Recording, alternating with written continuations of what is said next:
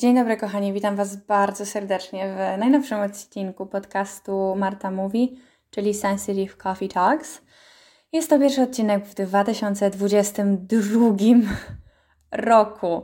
Pomysł na ten podcast narodził się 3 lata temu i ja nadal nie wierzę, że ten czas tak szybko leci.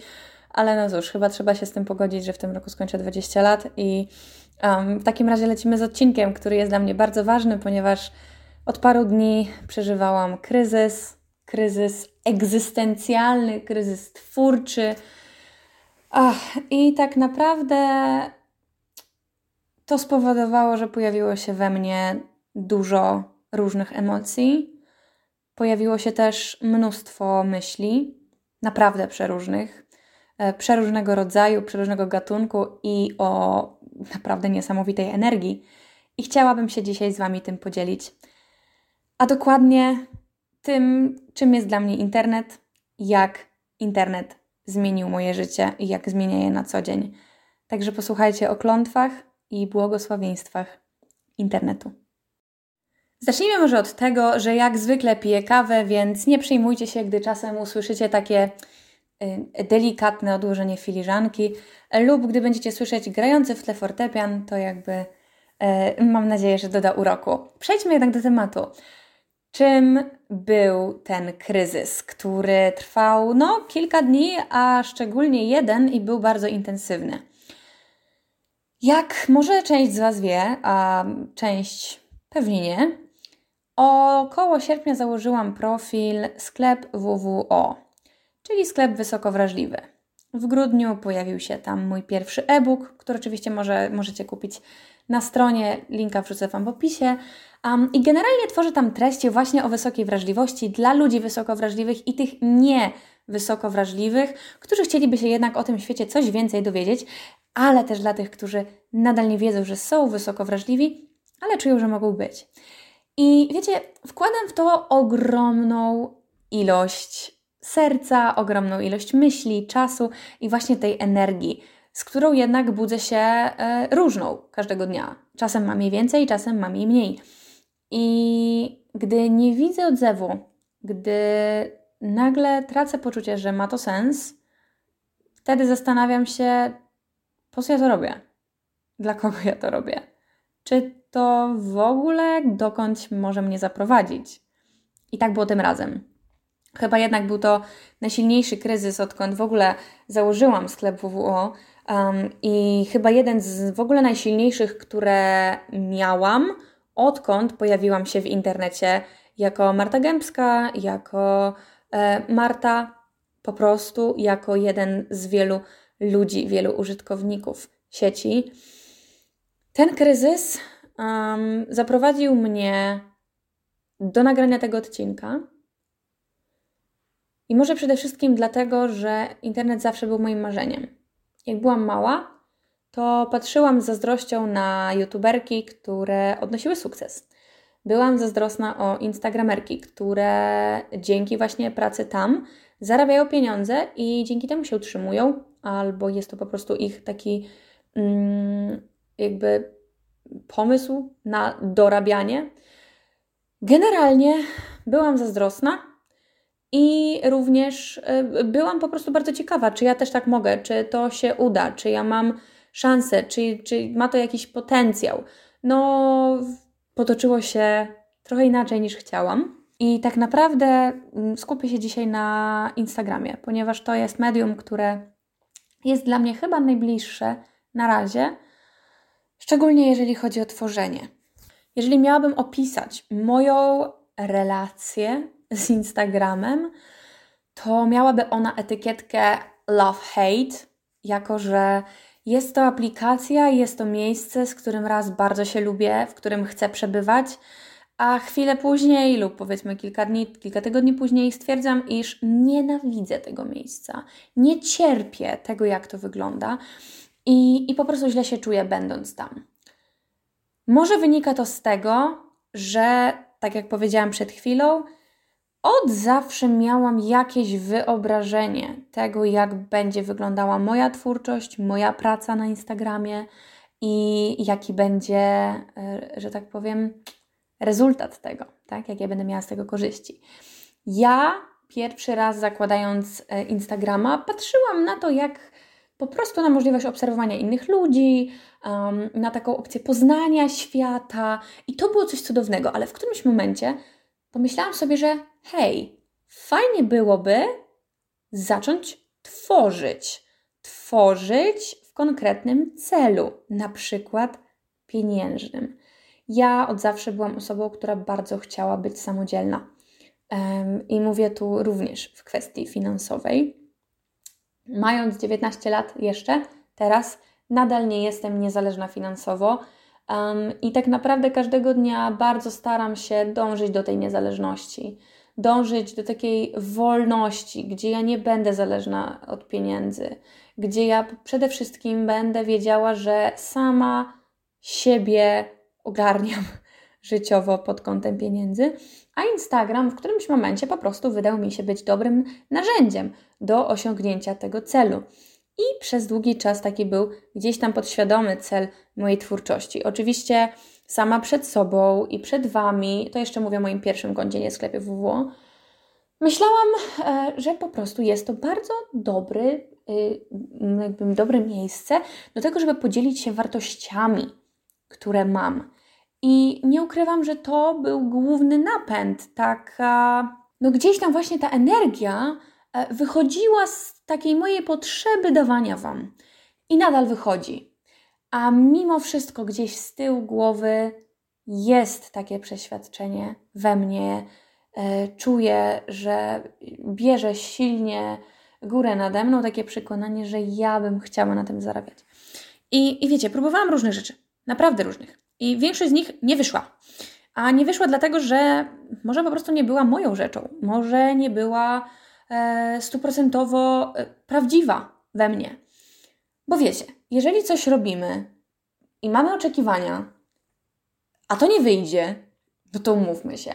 Czeka nas frustracja, czeka nas zawód i to jest bardzo trudne. To jest bardzo trudne, bo poradzenie sobie z tymi emocjami wymaga niesamowitej ilości czasu.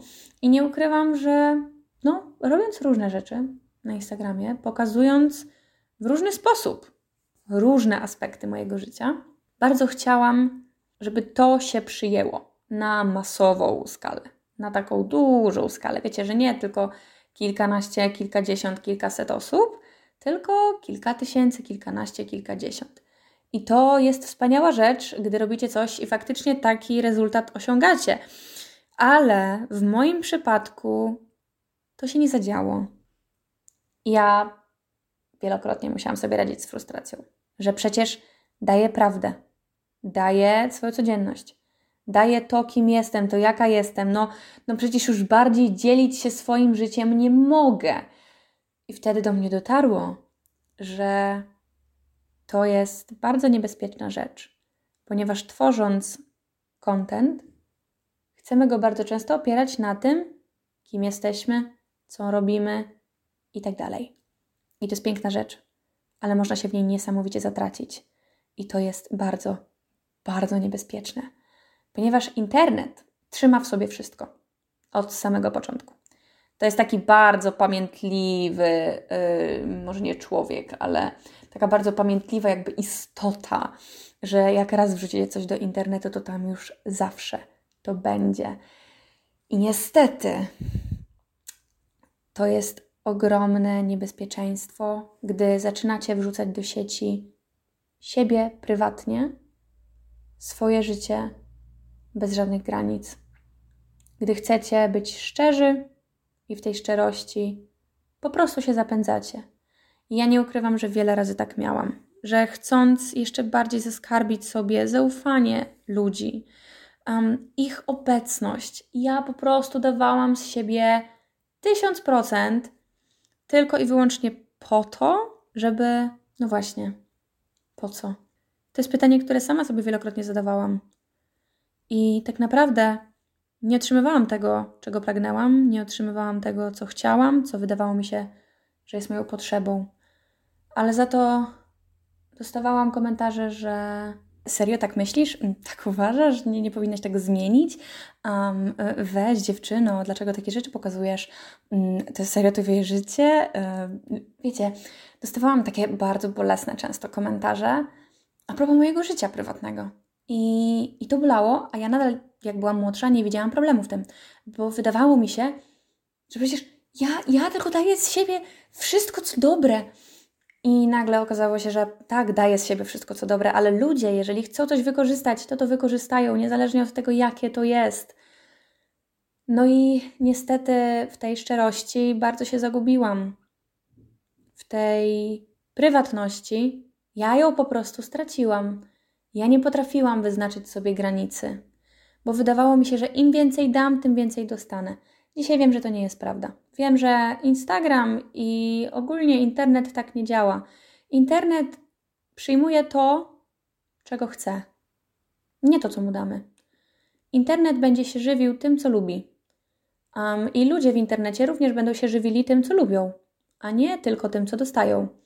Bo w internecie jest taka ilość różnych rzeczy, różnych informacji, że trudno by było, aby każdemu to się podobało, tak? W momencie, gdy ja jestem osobą wysoko wrażliwą, mój Instagram głównie składa się z estetycznych, ładnych zdjęć, z różnych takich współprac, wiecie, właśnie polegających na czymś, co pięknie wygląda, na jakichś takich ważnych chyba dla mnie wartościach, jakichś cytatach, samorozwoju, zdrowiu psychicznym i tak dalej, no to jakby mi się nagle zaczęły pojawiać zdjęcia samochodów,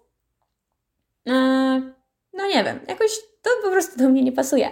Więc nawet jeżeli dawałabym światu wszystko co mam, to jeżeli świat tego nie będzie chciał, to on tego nie przyjmie. I ja nie dostanę nic w zamian. I tak naprawdę to będzie po prostu strata mojej bardzo cennej energii. I wiecie, ten wysiłek, a rezultaty to jest kolejny bardzo ważny temat. Ponieważ możecie dać 1000%, a rezultatów nie osiągnąć. Ale możecie też dać 50% tego, co macie w całym swoim życiu i uzyskać tak niesamowite efekty, że wy i wszyscy wokół będziecie zszokowani. Tak naprawdę kiedyś mi się wydawało, że ten wysiłek musi iść w coś, czego nie ma i w coś, co będzie się podobało konkretnej ilości ludzi. No dzisiaj wiem, że po części tak, ale przede wszystkim, że rezultaty osiąga się wtedy, gdy robi się coś długo. I tak wyglądają realia życia w internecie. Szczególnie jeżeli właśnie chcecie zacząć na tym zarabiać. Nie do końca to, co pokazujecie, ale to, jak długo będziecie to pokazywać. Możecie pokazać coś wspaniałego, ale gdy pokażecie to raz, to zobaczy to kilka osób i co? I koniec. I to przepadnie, bo internet długi, szeroki, głęboki i mnóstwo treści tam się w nim mieści, jak już zresztą Wam powiedziałam i jak Wy bardzo dobrze wiecie. No ale dopóki ludzie nie będą dłużej z czymś obcować, a nie będą bliżej tego poznawali, no to oni zobaczą i zapomną. Każdy z nas zobaczy i zapomni. Ale niestety to jest tylko jedna sfera internetu, że przy tworzeniu czegoś trzeba być bardzo wytrwałym. Bo niestety inna strona jest taka, że czasem można być wytrwałym, a mimo wszystko nie osiągnąć tego, czego się oczekuje, czego się chce. Myślę, że wtedy warto zadać sobie pytanie, dla kogo ja to robię? Bo internet bez ludzi jest bezwartościowy. Po prostu. Gdy tworzymy coś, to główną wartością właśnie, tak mi się przynajmniej wydaje, powinni być ludzie. Powinni być ci, dla których coś tworzymy. I oczywiście możemy coś robić po coś. Możemy robić dla pieniędzy, możemy robić dla sławy, możemy robić dla przyjemności. I myślę, że to ostatnie jest w ogóle bardzo ważne i bez tego tak naprawdę lepiej się za tworzenie gdziekolwiek nie brać. Ale jeżeli nie macie ludzi, jeżeli nie macie odbiorców, to jaki w tym sens? Jeżeli ja nagrywam sobie ten podcast i wrzucam go do internetu, na Spotify'a, na Apple Podcast, na iTunes, na YouTube'a, to co z tego, jeżeli nikt z Was tego nie przesłucha? I podejrzewam, że większość osób, która zaczęła słuchać tego odcinka, już dawno przestała. I do tego momentu, w którym mówię o Was jako o najważniejszym sensie, o najgłębszym sensie twórczości, myślę, że niewielu z Was dotrwało do tego momentu i dlatego tym bardziej wszystkim Wam, którzy jeszcze tego słuchacie, dziękuję. Ponieważ ja i wielu innych twórców, my tworzymy dla Was. Dla siebie też, oczywiście, ale dla Was. Bo jak nie ma odbiorców, no to po co nam są treści? To Wy, słuchacze, to Wy, czytelnicy, to Wy, obserwatorzy, to Wy jesteście sensem pracy wszystkich influencerów, instagramerów, podcasterów, youtuberów. I myślę, że tak naprawdę osiągnięciem jest to, żeby mieć dobre relacje. Bo w świecie bez internetu te relacje zdobywa się, tworzy się zupełnie inaczej. I muszę Wam przyznać, że ja wolę tworzyć relacje na żywo. Lubię pójść z człowiekiem na kawę, lubię spotkać się z kimś, porozmawiać, jakie są ulubione książki, jakiej muzyki słucha, jakie ma ulubione kolory, kto jest jego ulubionym malarzem.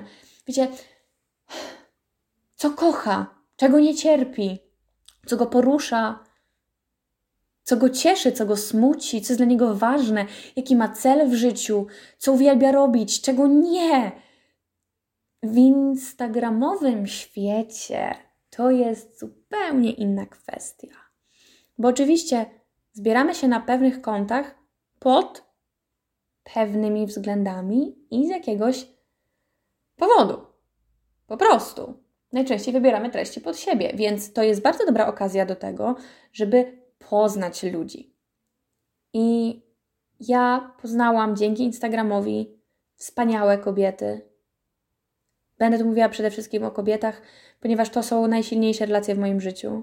Właśnie z kobietami. I uważam, że kobiety są niesamowitą energią tego świata. I że dają ogrom piękna. Nie mówię, że mężczyźni nie, ale dla mnie po prostu relacje z kobietami to jest coś, co mi pomaga, co mnie uskrzydla. I poznałam dzięki Instagramowi, dzięki internetowi ogromne ilości wspaniałych ludzi. Ale marzy mi się, żeby z kimś z Was, kto tego słucha, umówić się na kawę. Jeżeli ktoś z Was jest chętny, to oczywiście zawsze możecie do mnie napisać na Instagramie, że właśnie usłyszeliście w podcaście, że szukam osób, które chciałyby się spotkać na kawę. Naprawdę powiem Wam, że marzy mi się spotkanie z